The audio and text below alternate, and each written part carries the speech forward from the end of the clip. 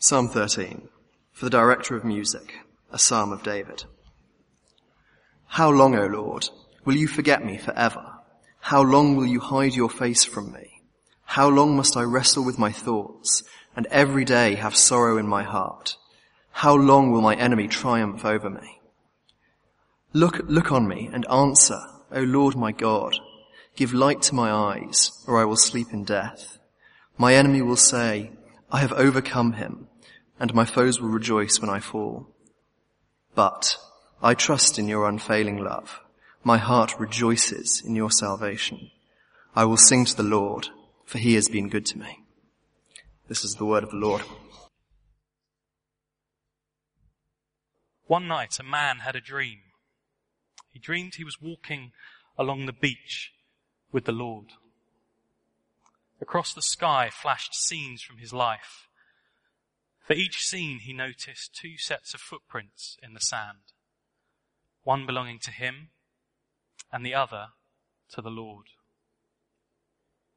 When the last scene of his life flashed before him, he looked back at the footprints in the sand.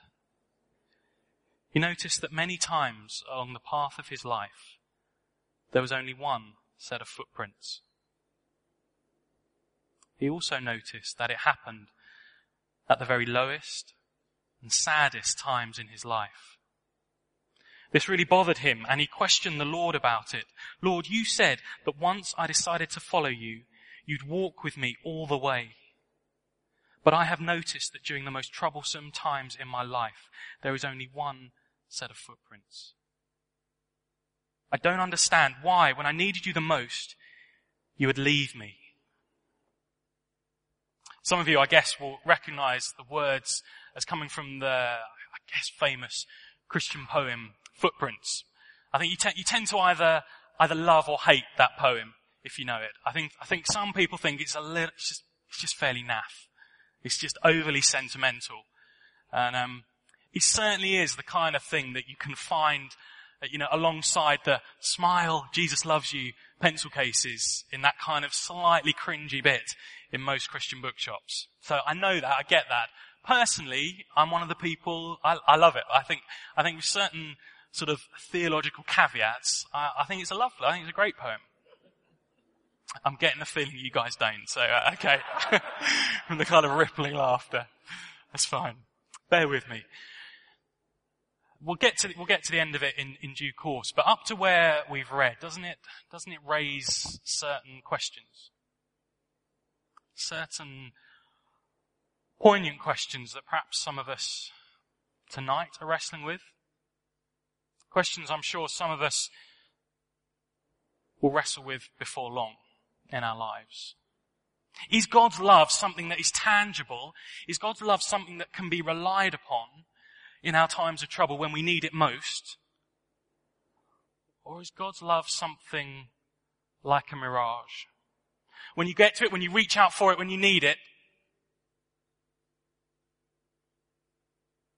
there's nothing there. Does God abandon us in our times of trouble?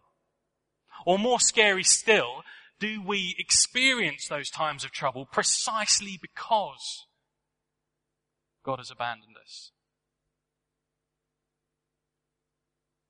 I don't know if it's your experience, but isn't it the case that sometimes when we're suffering, when life is hard, sometimes it's that feeling that God has forsaken us. It's that feeling that God has abandoned us that sometimes is a harder burden to bear than the suffering itself.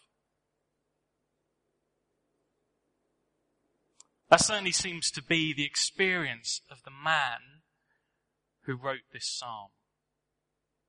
If you closed your Bibles, please open them again on page 548 and smile at me when you found the page so I know you're all there.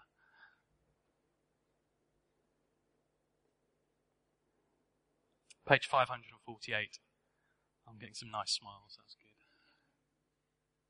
Psalm 13. And I say a psalm. It's written by David. I mean, you can tell that in that first line. But I say a psalm written by a man because I think more than some of David's other psalms, this doesn't make reference to him being a king. It doesn't make reference to the Lord's people or him being leader of the Lord's people. This is a man. This is an intensely personal psalm written by a man speaking to his God. Have a look down. Look how many times me or my or I is used in this psalm. How long, O Lord, will you forget me forever? How long will you hide your face from me? How long must I wrestle with my thoughts? Every day have sorrow in my heart, my enemy. Look on me, my enemy. But I trust in your unfailing love. My heart rejoices. He has been good to me. A man before his God. A man dealing with suffering. A man dealing with feeling rejected by God in his suffering when he needed God most. It's the lonely cry of a child of God who feels abandoned by their father. We'll look at it in three sections. I think it sort of breaks down into three sections or stanzas, if you want it to be a little bit pretentious and use the poetic term. Verses 1 and 2, verses 3 and 4, verses 5 and 6.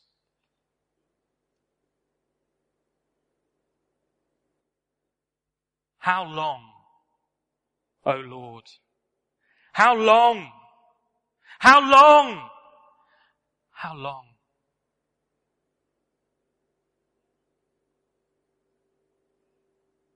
The anguished cry, the pain of a man who feels abandoned. Now, it's hard to know, as with many of the Psalms, it's hard to know exactly what the context of this psalm is. You'll notice reference to an enemy in verse 2 and verse 4. So perhaps the enemy is referred to is Absalom, David's son, who rebelled against David and tried to kill him. Perhaps the enemy referred to came from earlier on in David's life. Perhaps it was the jealous King Saul, the first king of Israel, who tried to eliminate David because God had promised to David that he would take Saul's place on the throne. Some commentators think, do you see that reference in verse 3 where it says, give light to my eyes or I will sleep in death? Down there, verse 3. Some people think that perhaps David was having to deal with an illness. Personally, I'm not so convinced by that. The thing is, and kind of what struck me as I was preparing this psalm this week, is that actually, yes, there's an enemy, yes, there clearly is suffering, but it seems to me that what is front and center for David, what is causing him pain over and above the initial suffering, is this feeling of being abandoned by God. So verse 1, he says, how long, O Lord, will you forget me forever? How long will you hide your face from me? And we remember that in the Old Testament, when it talks about God turning his face on someone, it is a wonderful thing. When God turns his face on you, it means that you have God's smile upon you.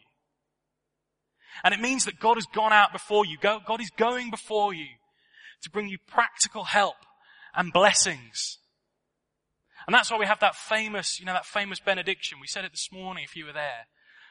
The Lord bless you and keep you. The Lord make his face to shine upon you and be gracious to you.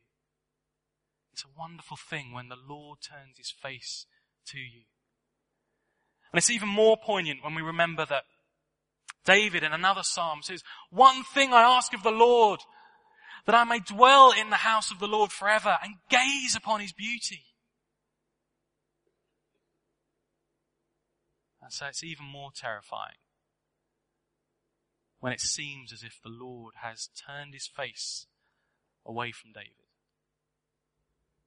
Because when the Lord has turned his face away from you, it means those practical blessings have been withheld.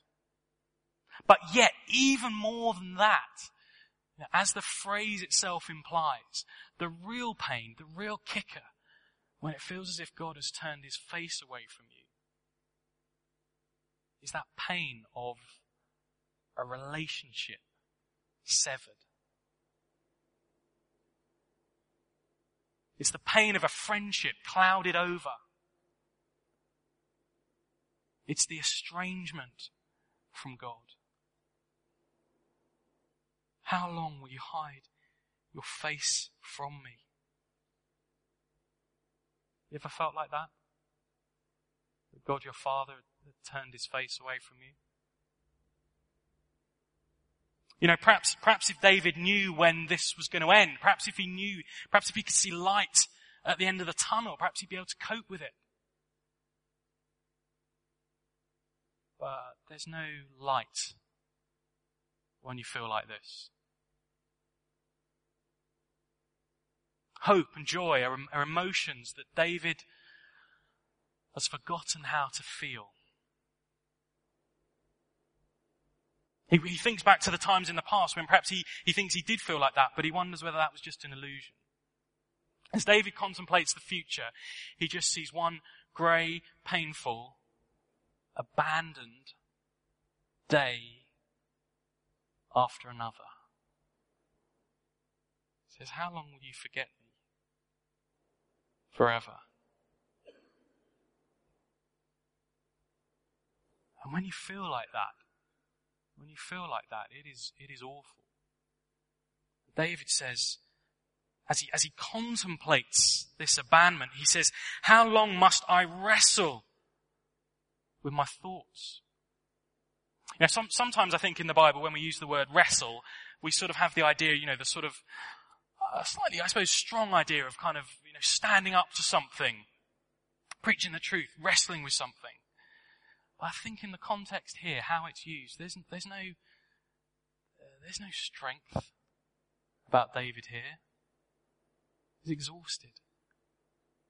I've got a friend who's a black belt at jiu-jitsu, and I was foolish enough to wrestle him a few months ago. I was at his dojo or whatever it is you call it, and you know, I was cocky. I thought, I'll have a go. You know, I mean, he was just playing. He was playing with me, just letting me exhaust myself, and just, you know, I thought, oh, I'm doing all right here. You sort of getting, and he just absolutely nailed me. It was embarrassing, and you know, I got up and I was panting for breath. Sweat was pouring off me. And if you'd have asked me, how long do you think you were down there sort of rolling around with him? I'd have said, 10, 15, maybe 20 minutes. It was exhausting. And then you look at the clock and you've been down there 3 minutes. Exhausting. And that is how wrestling, I think, is being used here. David is exhausted by his thoughts. What's going through his mind, do you think? God, I'm your king! Why are you letting this happen to me? God, what would it say about your glory if you let my enemies triumph over me?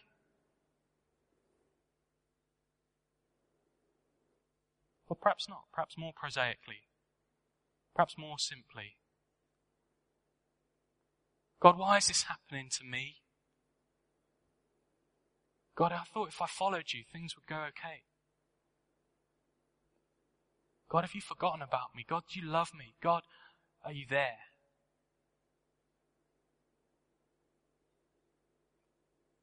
Questions perhaps we've asked. Questions many of us will ask, I'm sure, at some point. Questions that when you're asking them, it's like wrestling. It's exhausting. And verse 2, it gives you sorrow of heart all the day. Questions that are hard when we ask them of ourselves. Questions sometimes that are even harder when we ask them about other people. I was on the phone to one of my best mates this week. It's not his name. We'll call him Nigel. So Nigel got married at a sort of similar time to Megan and me. Megan and I have been married just over 2 years. I think it's fair to say we've had the kind of normal teething problems that a lot of people have when they first get married, mainly because I'm an idiot a lot of the time. But my friend Nigel, he's had all those kind of normal teething problems in his marriage, but he's also been suffering with depression since before he got married. His wife's employees were kind of dangling the bait of a promotion in front of her for months, and it didn't materialize. Then she decided to leave her job so that she'd have more time to spend with Nigel. They ran into fairly severe financial difficulties. And then just when we thought they were sort of getting back on an even keel, she develops an unexplained pain in her abdomen. And in a few weeks' time, on her 30th birthday, she's got to go and see a consultant about explorative surgery.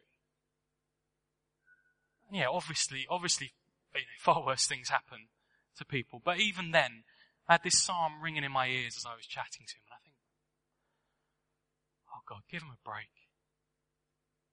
How long?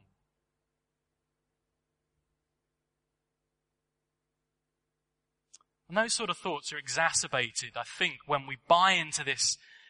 It's very easy to do. I'm sure you do it. When we buy into the kind of worldly wisdom that says, or that assumes, look, if things are going well in my life, it must be because God's pleased with me, of course. If things are going badly, there must be something wrong. That's certainly even though I know theologically that isn't the case, it's so easy for me to default to that. So if things are going badly, I just assume, well, it must be because God is displeased with me. Or it must be just because I'm just so second rate, I'm so B-list that he can't be bothered dealing with me. And what happens then is that your circumstances become the sort of a barometer for how much you feel loved by God. And that is those sort of thoughts are the thoughts that are exhausting to wrestle with. Those are the kind of thoughts that give you anguish of heart, verse 2, or sorrow of heart all day. Those are the kind of thoughts that sap your joy. Those are the kind of thoughts that so easily coil themselves around your hope and sometimes your sanity. Those are the kind of thoughts that will lead some of us down the dark path of depression.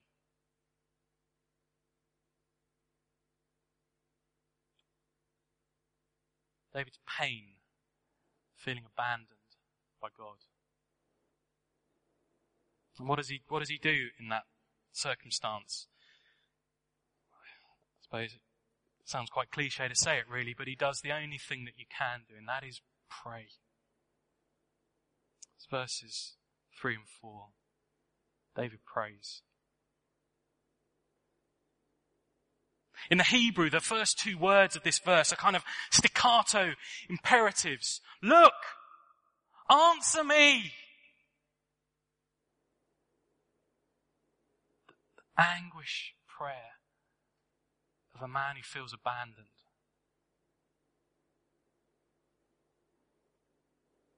Just by way of aside really, I'm sure many of us are sort of familiar or have heard of the idea of kind of self-counseling. Or kind of Christian counselling, where when you're sad or depressed or angry, whatever it would be, you preach a gospel truth to yourself. You heard of that? You guys know what I'm talking about? And that's great. Obviously, keep doing that, of course. But there are some times where you're so exhausted from the wrestling. There are some times where you've got so much sorrow of heart. There are some times where you are so spent and shaken physically and mentally and spiritually that you can't wrestle anymore. You can't preach to yourself anymore. And in those circumstances, you cry out. And that is fine to do. God, look on me. God, answer me. And that's what David does. Verse 3. God, look on me, answer me, O Lord my God. Give light to my eyes, or I'll sleep in death. Now, it's not entirely clear what that phrase, give light to my eyes, means. It's used a few times in the Old Testament. One time it's used, it describes what happens to Jonathan, Saul's son. And he's been on a long march with all his soldiers all day. He's incredibly weary. And he finds, a bit randomly I think, he finds some honey along the way. And he dips his spear in the honey and he tastes it. And Scripture says, light came to his eyes. His eyes were enlightened.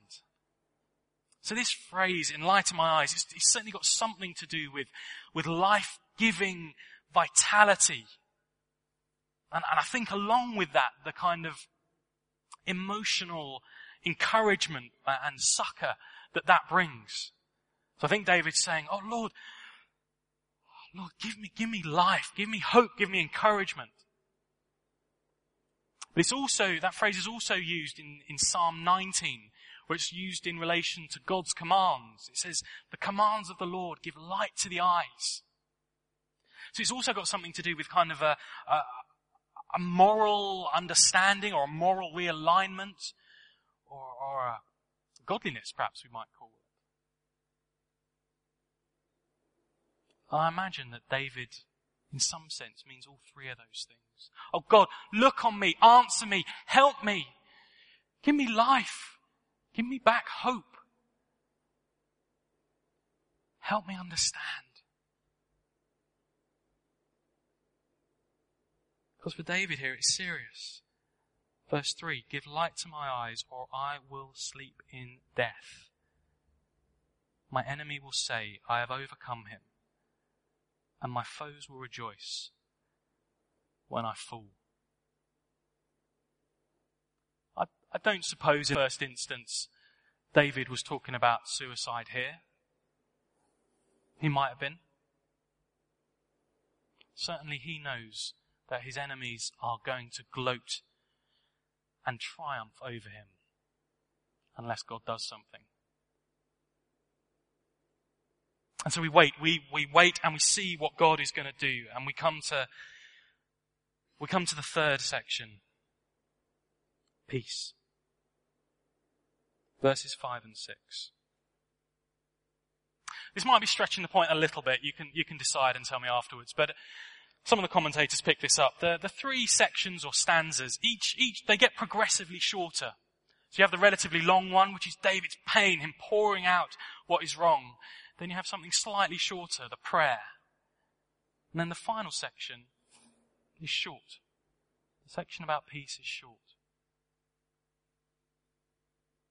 Perhaps to reflect the simple and profound peace that David has found. And in the Hebrew, that but I, verse 5, but I is put in an emphatic position in the sentence. But I.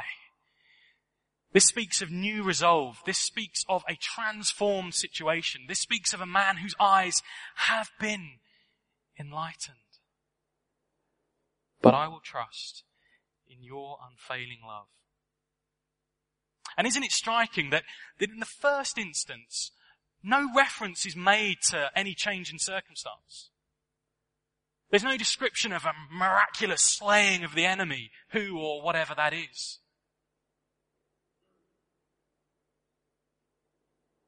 But I trust in your unfailing love.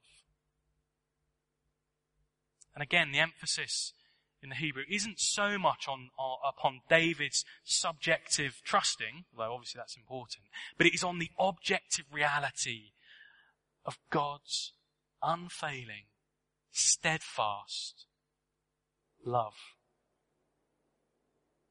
That is what has changed. That is what has brought light to David's eyes.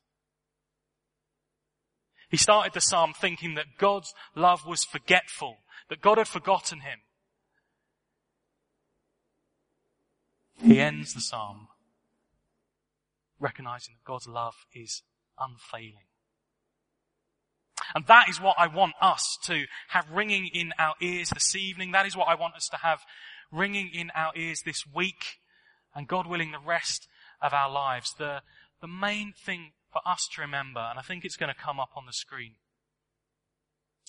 God's love is unfailing, not forgetful. And you'll see on your sheet, I've left a little blank there. You see, and I know you think this will be a little bit childish. I know it's a little bit patronizing. But seriously, please, I think there's pens all around, aren't there? Grab a pen and please fill that in. Seriously, I know you think it's crazy, but I promise you it will help you remember it.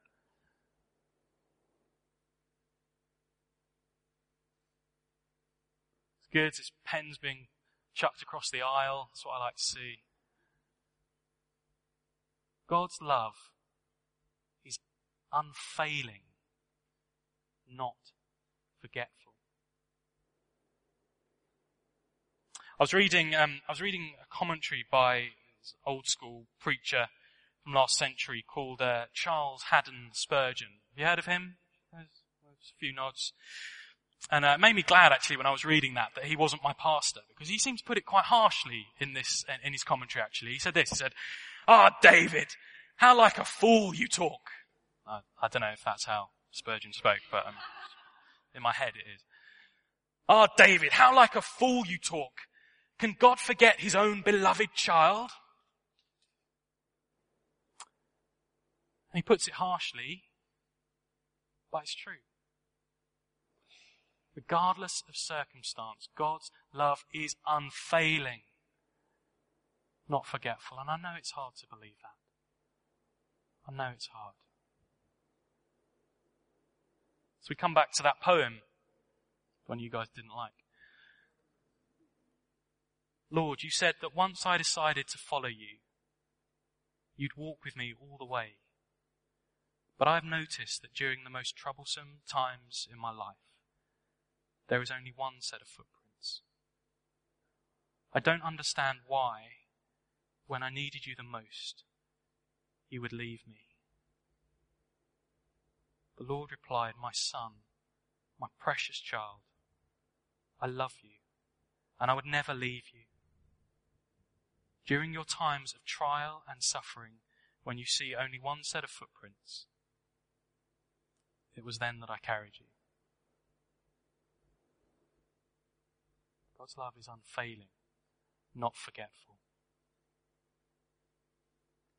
You know, and I don't know whether statistics can be believed. I was Googling stuff about depression this week, and they reckon, the website I was on reckoned that 1 in 10 men and 1 in 4 women will be affected by depression in their life.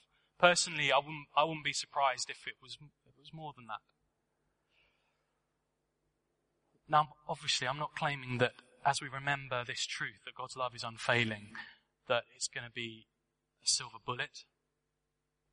Obviously, it's not going to make whatever suffering we had to deal with vanish. But it's certainly been my experience in battling in that kind of area, that as we believe that, even when it's hard, that regardless of circumstance, God's love is unfailing, not forgetful, that it helps. Certainly never let your circumstances become the barometer of whether you feel loved by God. Because, I said this was written by the man David, but he was God's king. And he suffered. And his life, King David's life, was but a foretaste or a future echo of the life of King Jesus, his greater son. The life of King Jesus, the man of sorrows, whose birth basically precipitated something of a genocide, who was a refugee when he was a toddler, who was derided in public, who was accused of having a demon. And there's a sense in which that as we read the Psalms, in some slightly mysterious way, they're a kind of window onto the prayer life of Jesus himself, King David's greater son. You're not alone if you're suffering. It doesn't mean that God has forgotten you or abandoned you. What was true of Jesus is true of his people. That regardless of circumstance, if you are a Christian, God's love for you is unfailing, not forgetful.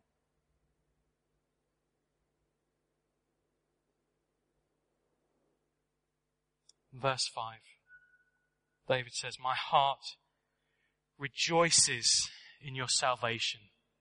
With his eyes enlightened, having remembered the steadfastness, the unfailingness of God's love, he looks back and he remembers God's salvation in the past. And you can do that as well, can't you, if you're a Christian?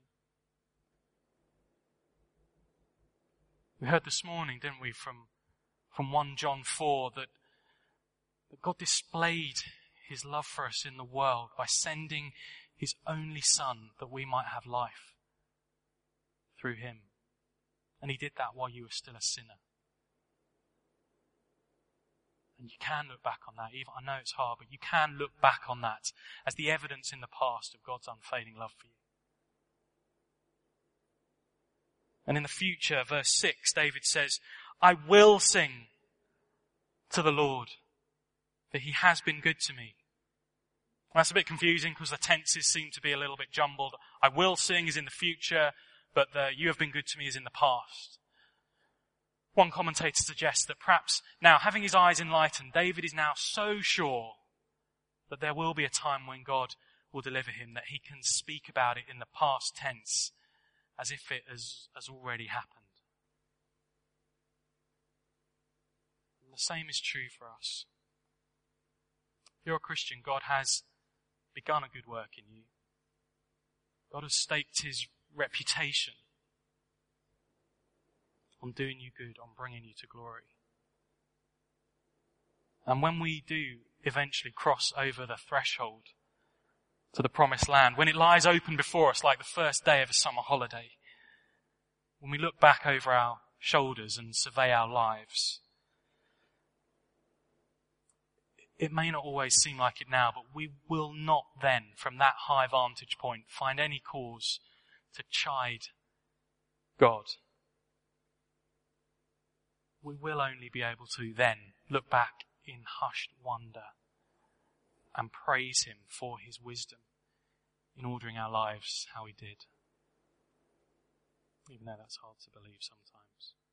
We will see that even in our darkest moments, the events of our lives were not arbitrary, accidental suffering afflicting us because God abandoned us. We were never forsaken. We were never left to the random chance of a meaningless universe.